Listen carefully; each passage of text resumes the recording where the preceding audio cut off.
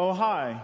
My name is Didymus. You might know me as Thomas. Okay, doubting Thomas. But you'd have doubts too if you had seen what I saw. Jesus wasn't the Messiah that we Jews were expecting. We were expecting Messiah the King to ride in and conquer the Romans. But look who showed up. A guy. An ordinary guy.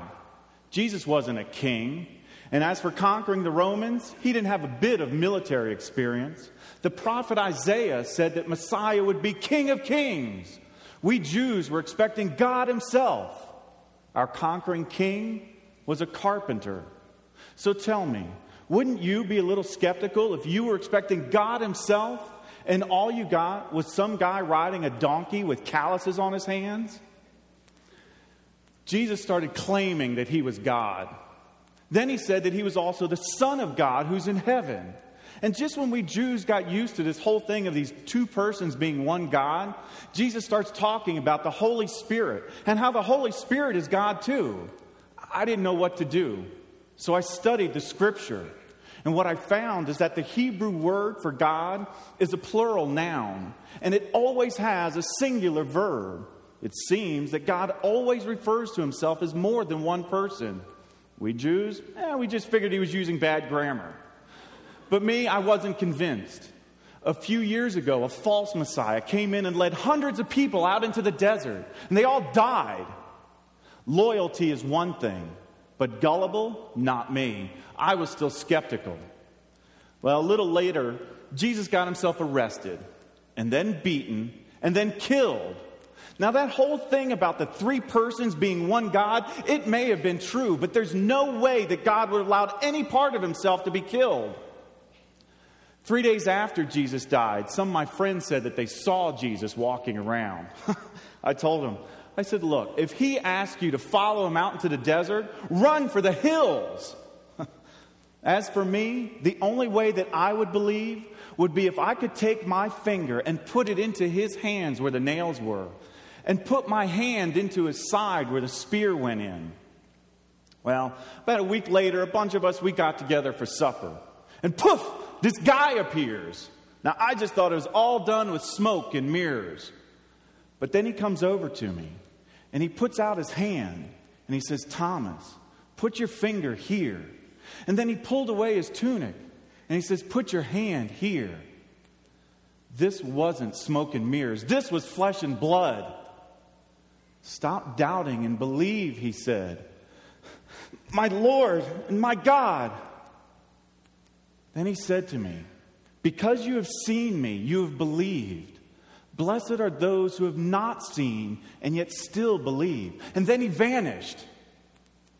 You can call me Doubting Thomas if you want to, but as for me, I don't doubt anymore. I've seen the Son of God, and he's alive. Good to have you with us. We're reviving our drama department there. If you would like to be a part of that, you can talk with Ted. There's information in the bulletin there. If you have your Bibles, you can turn to John chapter 20. We'll be looking at verses 24 through 31. We're wrapping up our teaching series here this morning, Doubts and Answers. And we're answering the question, what should I do with my doubts? In this series, we have been examining the reasons behind the Christian faith. And we established kind of the foundation at the very beginning that the Christian faith is both head sound and heart satisfying. It's intellectually sound for any thinking person, and it's experientially satisfying. And you really need to have both of those playing in your life. Head without heart is dead orthodoxy, and heart without head, the intellect, is just sentimentality. And so you really need both of those if you're going to survive the storms of life. And let me kind of give you a summary statement, and then we'll pray and we'll head into our text here this morning.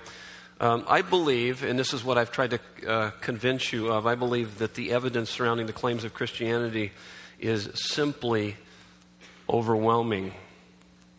I'm convinced of that. And its message is simply irresistible. And yet, once you come to that conclusion, you can still have doubts. You can still struggle with doubts. So what do you do with your doubts? How many have ever seen the movie Signs? Signs?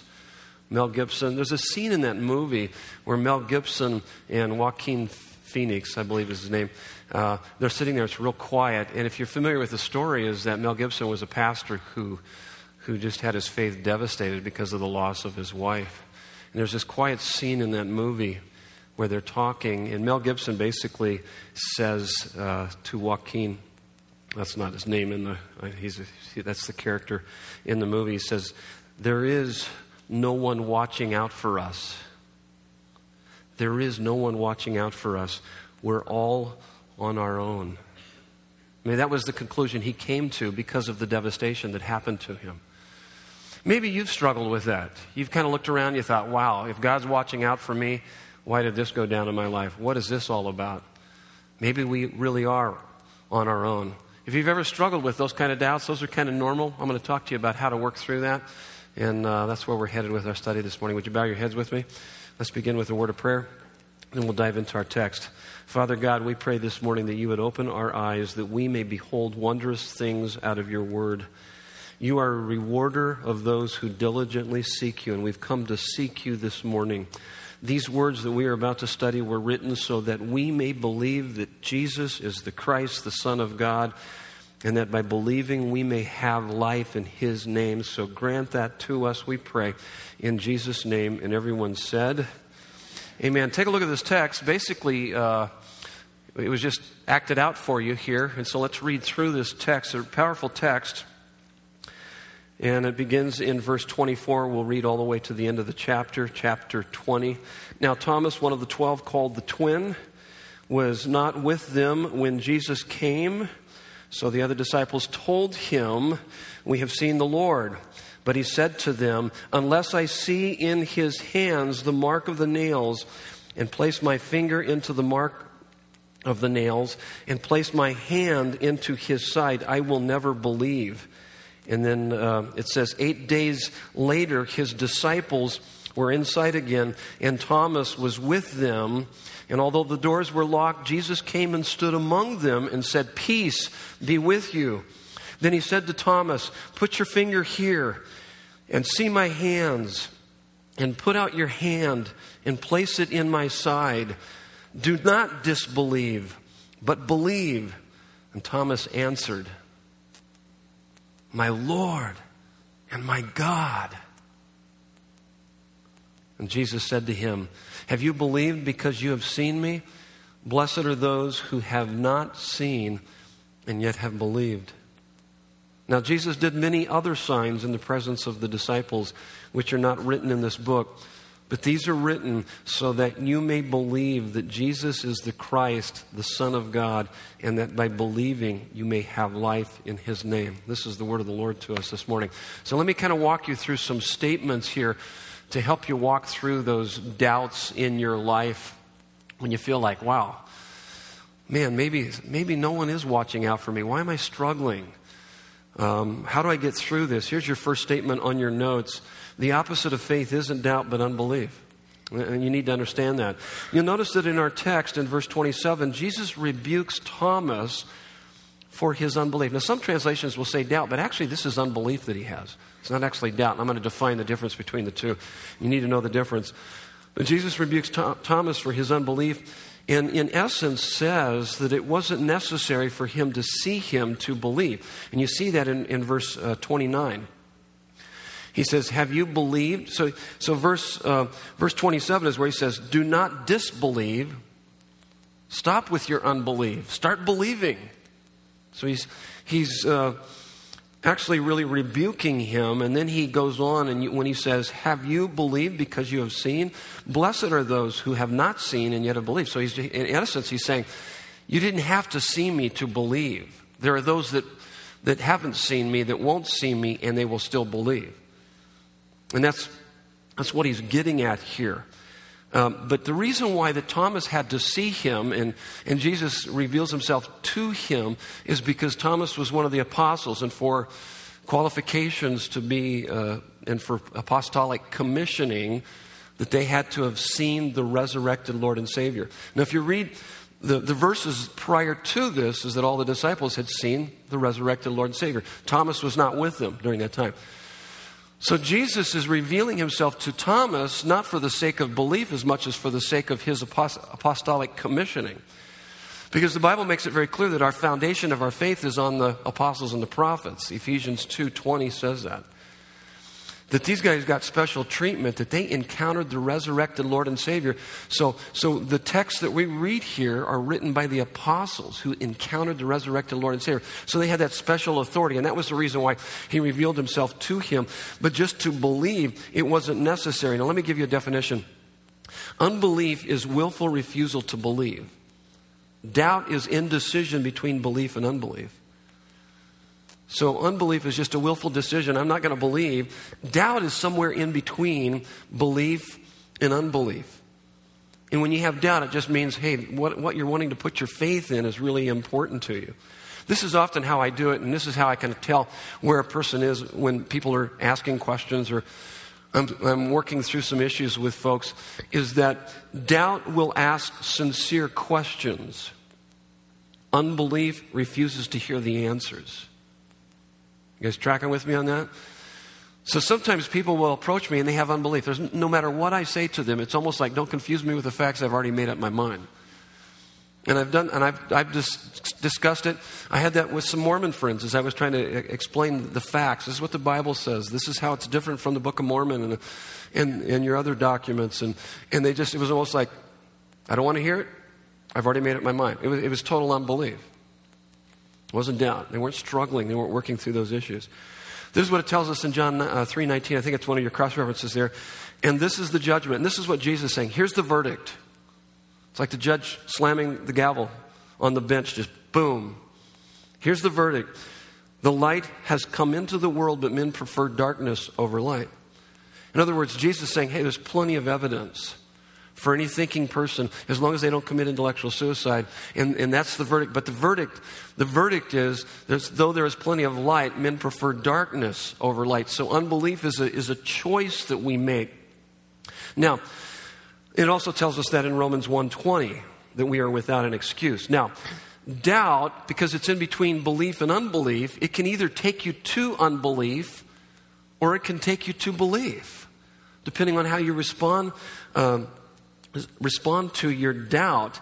It is interestingly, that there were many of the old-time biggest unbelievers, such as atheists as Karl Marx, Sigmund Freud, Bertrand Russell, Jean-Paul Sartre, Friedrich Nietzsche, Albert Camus, among others, listen to this, had their father die or abandon them when they were young or had serious conflict with him. What does that tell you? These guys were atheists. They had unbelief. Your earthly father certainly helps to shape your concept of your heavenly Father. And where there is distrust, doubt is soon to follow. But if you don't deal with the doubt, it can push you towards, as these guys were pushed towards, that distrust which led to doubt, which leads to unbelief, led them to unbelief, to reject this idea of God as Father. But as I said, not only can doubt either lead you to unbelief, but it can also lead you towards belief. A guy by the name of Gary Parker, he calls it this quote that I have, he calls it the gift of doubt. He says, if faith never encounters doubt, if truth never struggles with error, if good never battles with evil, how can faith know its own power? In my own pilgrimage, if I have to choose between a faith that has stared doubt in the eye and made it blink, or a naive faith that has never known the firing line of faith, I will choose the former every time. So what is he saying? He's saying that doubt can actually be a very positive thing working in our lives. And in fact, a faith that has not been challenged by doubts is a naive faith that will be defenseless against tragedy and smart skeptics. But it's how you deal with your doubt. Are you allowing your doubt to push you in the direction of unbelief, or are you going to allow it to push you in the direction of belief?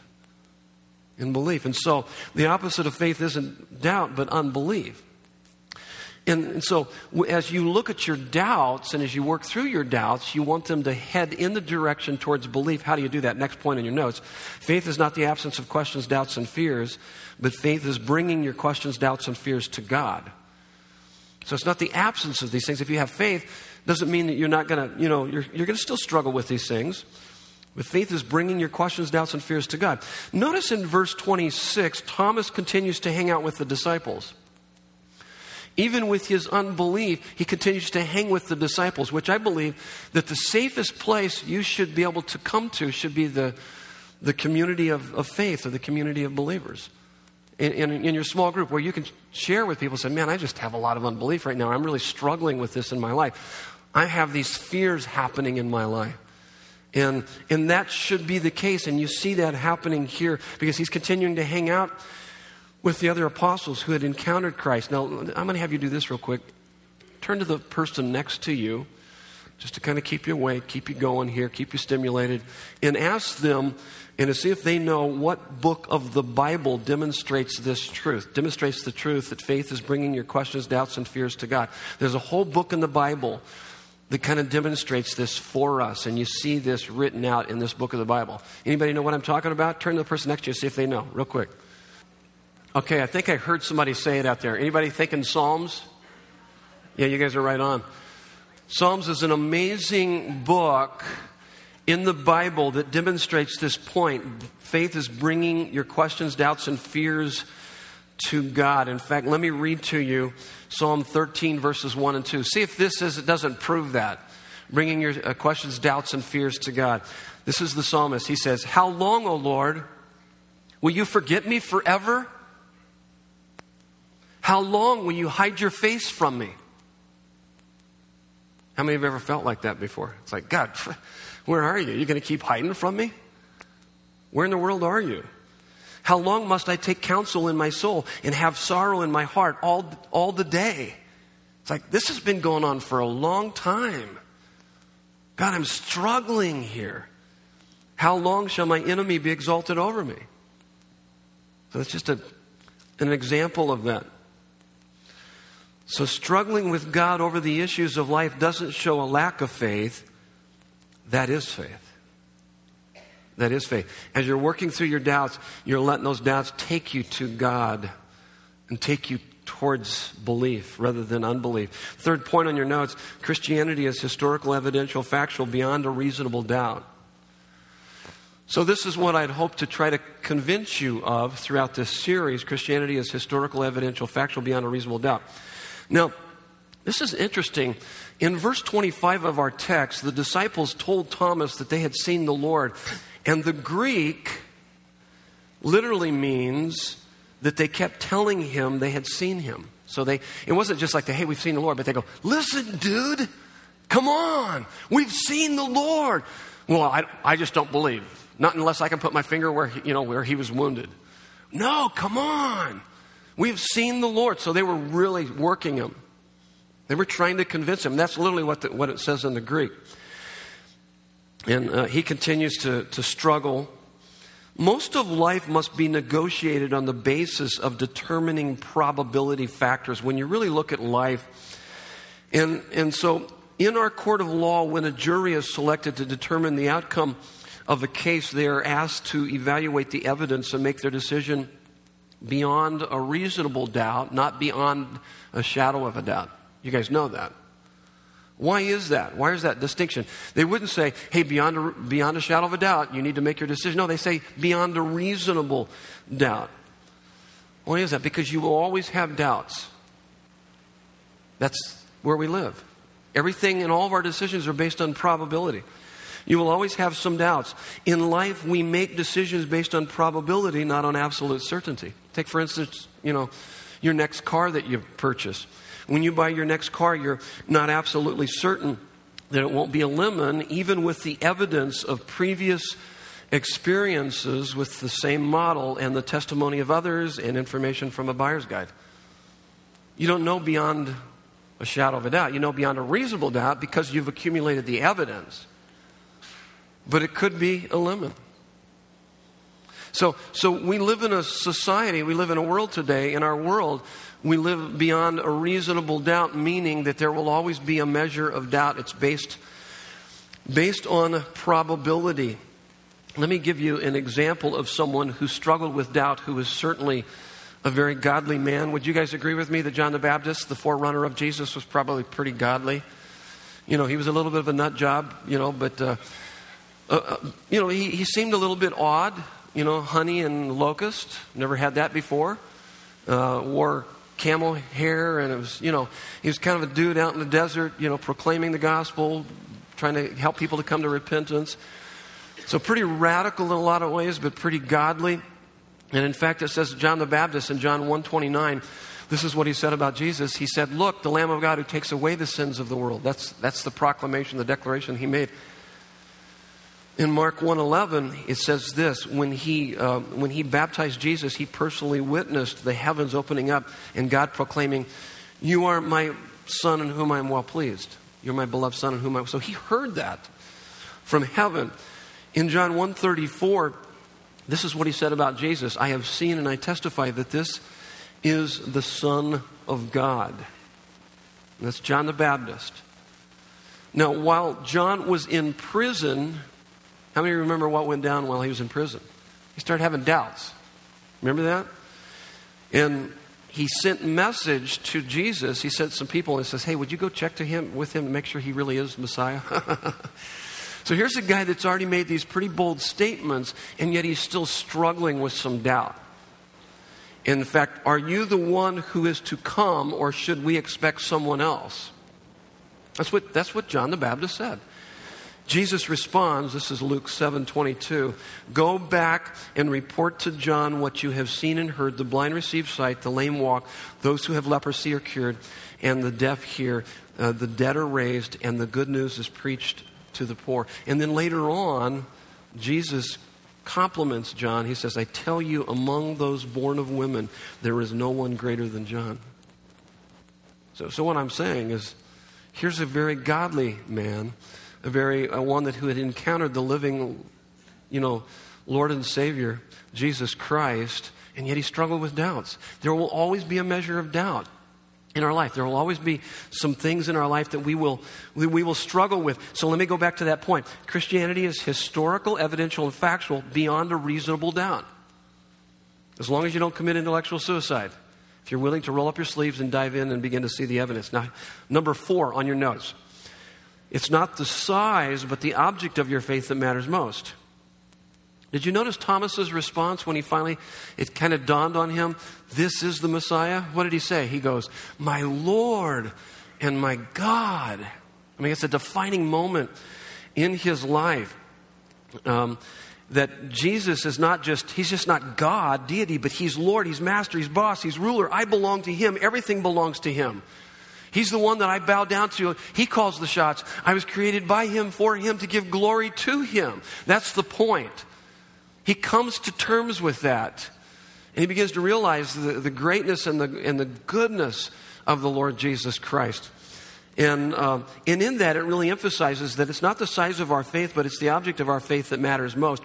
In fact, how many are familiar with the mustard seed faith analogy that Jesus, and how many have ever seen a mustard seed? Not unless you're standing right over it and you can barely see it. And he says, if you have the faith of a mustard seed, you can say to this mountain, be moved. In other words, what he's saying that if you have a small amount of faith in a real big God, big things happen. And in essence, that's what's true about us. Though I may struggle with my faith, if I put my faith in Jesus, I can see some really big things happen. In fact, there's an interesting story found in Mark 9:23 and 24. Remember when Jesus and his disciples came down from the Mount Transfiguration?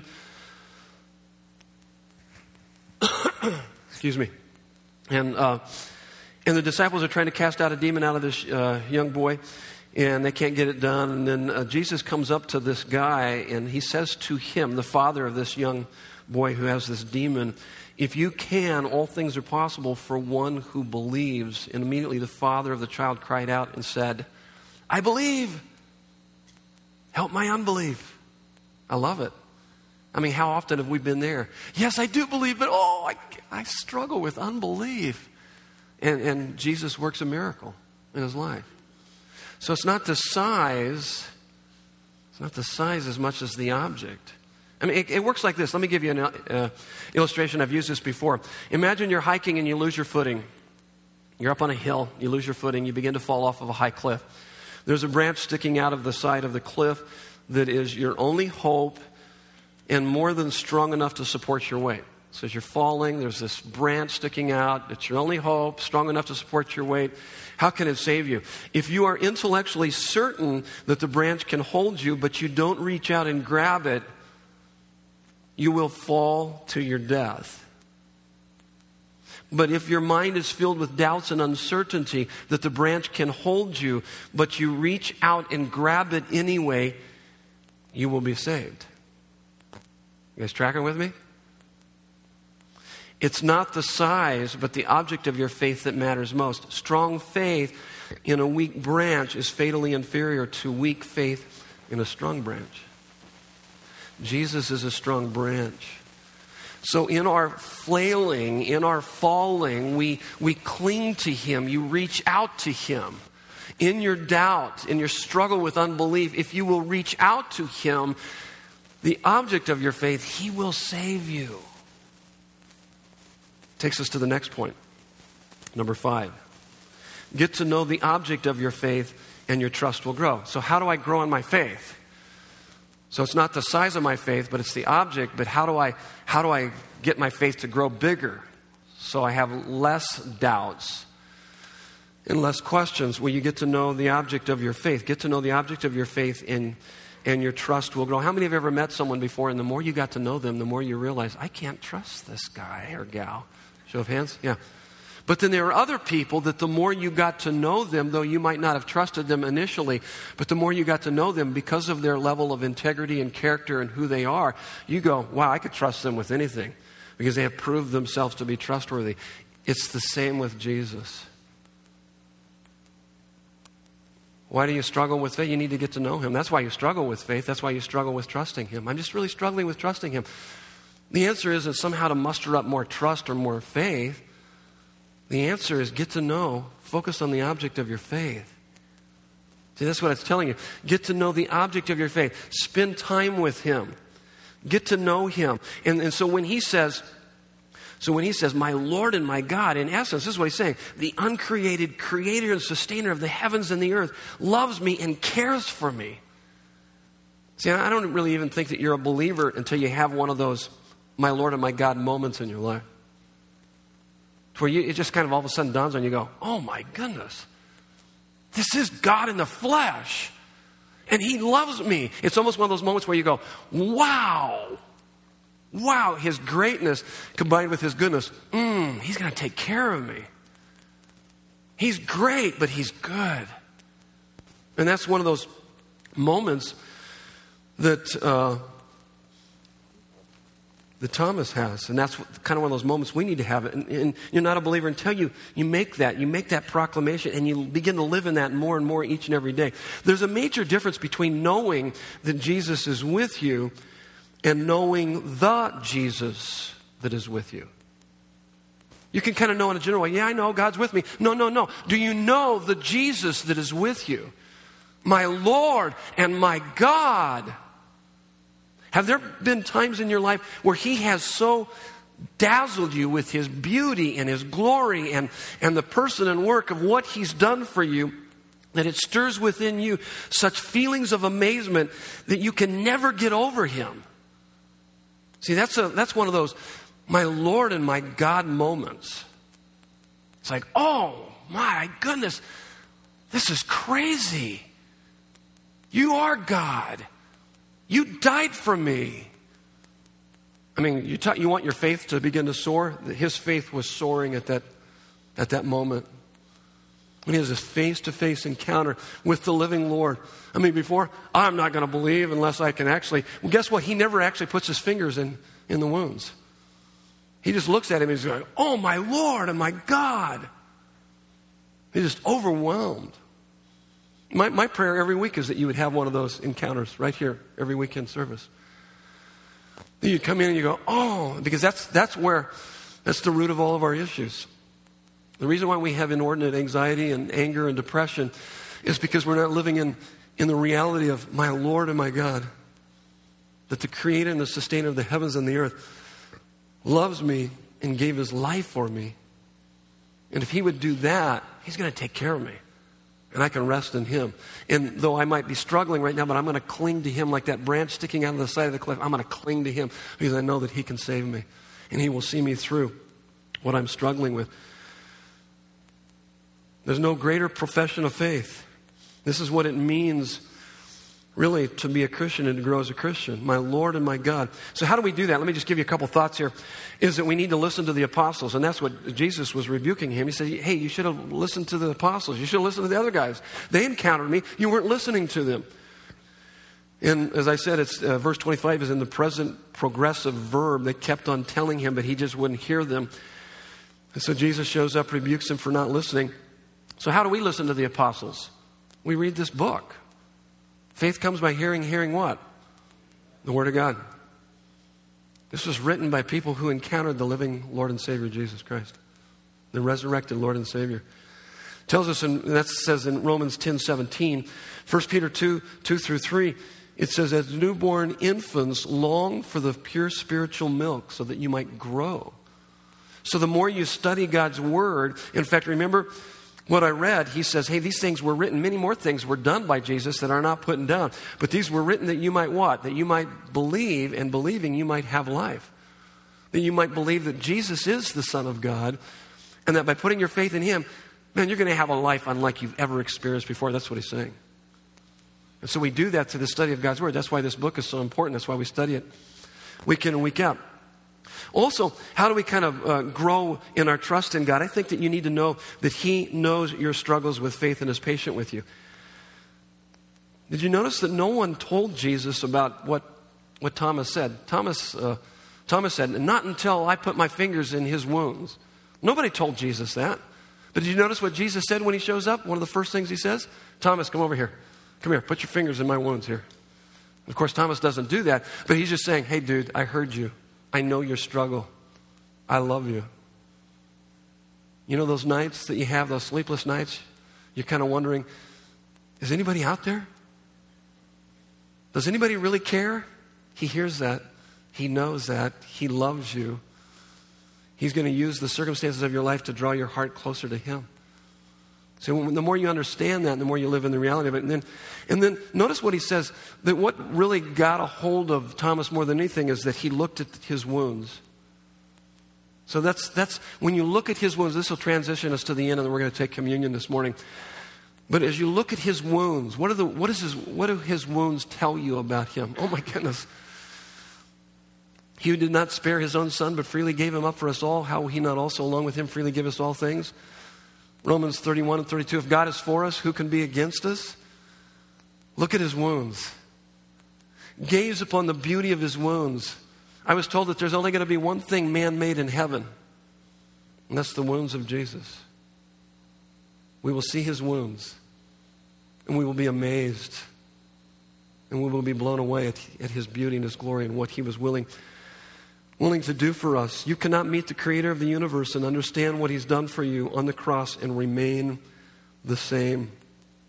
I couldn't help but think that possibly Thomas, as he has this encounter with the resurrected Lord and Savior and sees his wounds, he's almost saying to himself, how can I come to grips with someone who has given himself utterly for me without me giving myself utterly for him?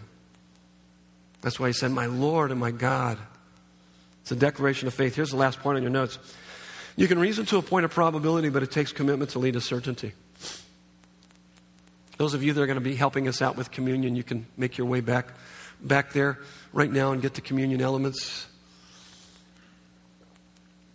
As we kind of wrap up our time together this morning.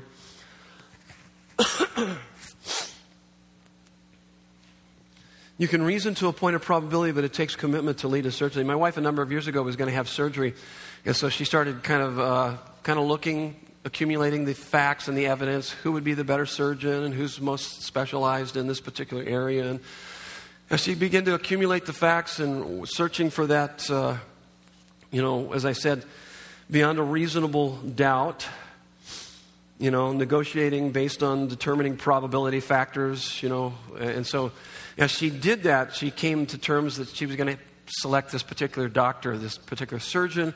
Fortunately, we have quite a number of people that are in the medical industry here at Desert Breeze, doctors and, EMTs and medics and all kinds of people that are involved in that whole industry. And so she began to share that with one of the nurses that attends here. And this nurse looked at her like, "What? You're going to have that doctor do what?" And this nurse said, "That doctor has a real high rate of infection rate post-surgery." And Nancy goes, "What? Oh, we're going to get another doctor." And so we selected another doctor, and the rest of the story is kind of history. She went through it perfectly without any infections or any problems like that. But she immediately went from one doctor to another doctor based on the facts. But even the doctor that she had chosen, regardless of, reasoning beyond the point of, probability, reasonable doubt, she still had to, at some point, go under the knife. Because you can accumulate all the evidence, you can reason to a point of probability, but it takes commitment to lead to certainty. She had to go under the knife. And now she can say with certainty that this doctor actually did her good. Took care of her. And that's how it is with Jesus. You can reason to a point of probability, but it takes commitment. See, there's three phases of faith. The first phase is where you begin to understand that it takes just as much faith not to believe as it does to believe. The second stage is that as you begin to accumulate the facts, you begin to realize, hey, wait a minute, it takes more faith not to believe than to believe. And then the third phase is that you can reason to a point of probability, but it takes commitment to lead to certainty. And when Thomas says, "My Lord and my God," Thomas is saying, "I'm ready to go under the knife. I'm giving my life to him." Two things that involves. It involves commitment. This level of commitment involves dropping all conditions and then seeking him with all of your heart. Let me just talk about that just for a minute. Dropping all your conditions. If you ever say, "I will obey you if you do X," whatever you put in X, "I will obey you if you do X for me," the X is your real Lord and Savior. The X is the thing you're living for. Did you notice Thomas dropped all conditions? He didn't even reach out and touch him after that. He says, "No, you're God. I'm dropping all conditions. You're God. I'm going for you." That's what commitment is. But commitment is more than that. It's also seeking him with all of your heart. And belief is not just an agreement with facts in the head, but it's an appetite for God in the heart that exceeds all other appetites. Bow your heads with me. Let's pray. They're going to be passing out the communion elements in a moment. And if you're a believer this morning, feel free to take the communion elements, hang on to them, and we'll walk you through the process of communion. If you're not a believer, just let it go by. You can become a believer this morning by saying, as Thomas said, "My Lord and my God," acknowledging that he is Lord and God and giving your life to him. God, thank you this morning as we wrap up this series that we know that faith is, as C.S. Lewis says, is the art of holding on to things your reason has once accepted in spite of your changing moods. And God, our moods go up and down, and yet we know beyond a reasonable doubt, and we have chosen to make a commitment to you. You are our Lord and our God. We give our lives to you. God, continue your work in our lives, we pray. And even now, may we have one of those moments. May we be able to lay aside all of our cares, our problems, our issues as we take communion, as we have this encounter with you, as Thomas did, as we look at your wounds. May it stir up greater levels of faith within us, we pray. In Jesus' name. I wonder what the other apostles, the other disciples must have thought about Thomas when he was so resistant initially and said, I don't believe until I actually put my fingers in his wounds. And then finally had that encounter with him. And he makes, and this is really the climax of the book, is that my Lord and my God. That's the point that John has been trying to get across throughout the whole book. And he makes that declaration of faith, my Lord and my God. He was never the same after that. It was almost like, how can I come to terms? How can I come to grips with someone who has given himself utterly for me without me giving myself utterly to him? And when we take the communion elements this morning, as we look at his wounds for us, I mean, they are so profound. Unbelievable. By him being resurrected, he's conquered death, hell, the grave, our sins. All of my sins are completely forgiven, never to be held against me again. That's one of the implications. Another implication of this is that he indwells me with his presence, that no matter what I face, I will have enough in him and his empowering presence in my life to be able to overcome any trial or any temptation. Pretty significant. But also it means that my future is secure in him. So my past is taken care of, my present problems can be managed, and my future is secure because when I take my last breath on earth, I take my first with him for all eternity. So that's really, when we look at these elements, that's what we're acknowledging. Oh my goodness. And we come as we are with all of our questions, doubts, and fears, and we come to him and we find our deepest satisfaction in him. We don't have to get our act together. We come to him, and it's in this encounter with him that begins to transform us. It's focusing our eyes upon the object of our faith, the Lord Jesus Christ, who loves us and gave himself for us. And so on the night that he was betrayed, he took bread and he broke it, and he said, "This represents my body broken for you. Eat this in remembrance of me." Let's take together. And that same night he took the cup. He says, "This is the new covenant, the new agreement, and this represents my shed blood for you. Let's drink in remembrance of him."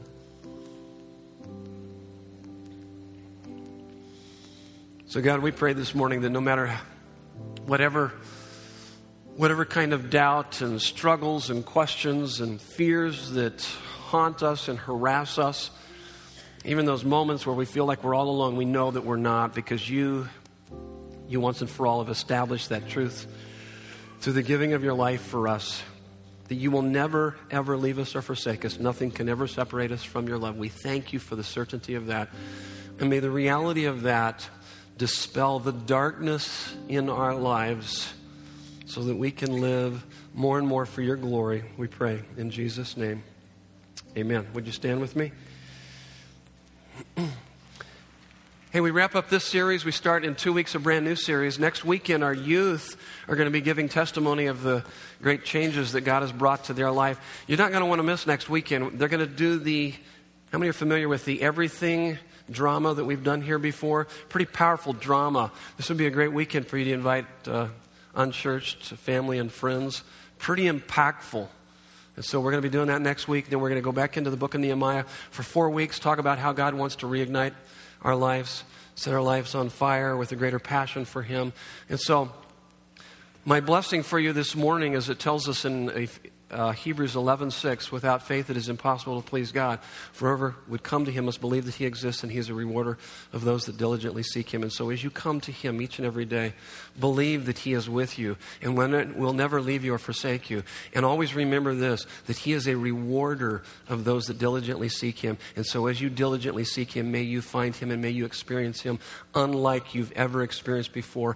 And may that experience with him dispel the darkness in your life and increase your faith substantially for his glory and your satisfaction in Jesus' name. And everyone said, Amen. God bless you.